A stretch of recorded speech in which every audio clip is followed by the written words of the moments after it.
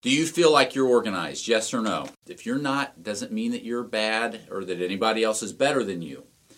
The good thing is that you can learn to get more organized.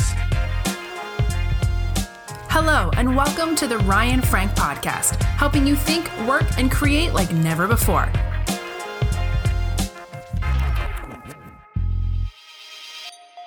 If you're going to keep high capacity volunteers, you need to do this. You need to get organized and have a plan.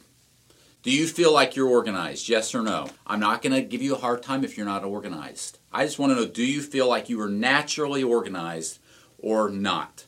If you're not, doesn't mean that you're bad or that anybody else is better than you.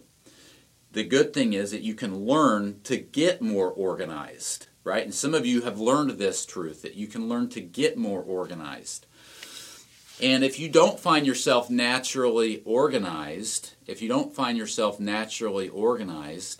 then what you need to do is you need to surround yourself with people that are. Why? Because high capacity volunteers want to be a part of something that is organized, right?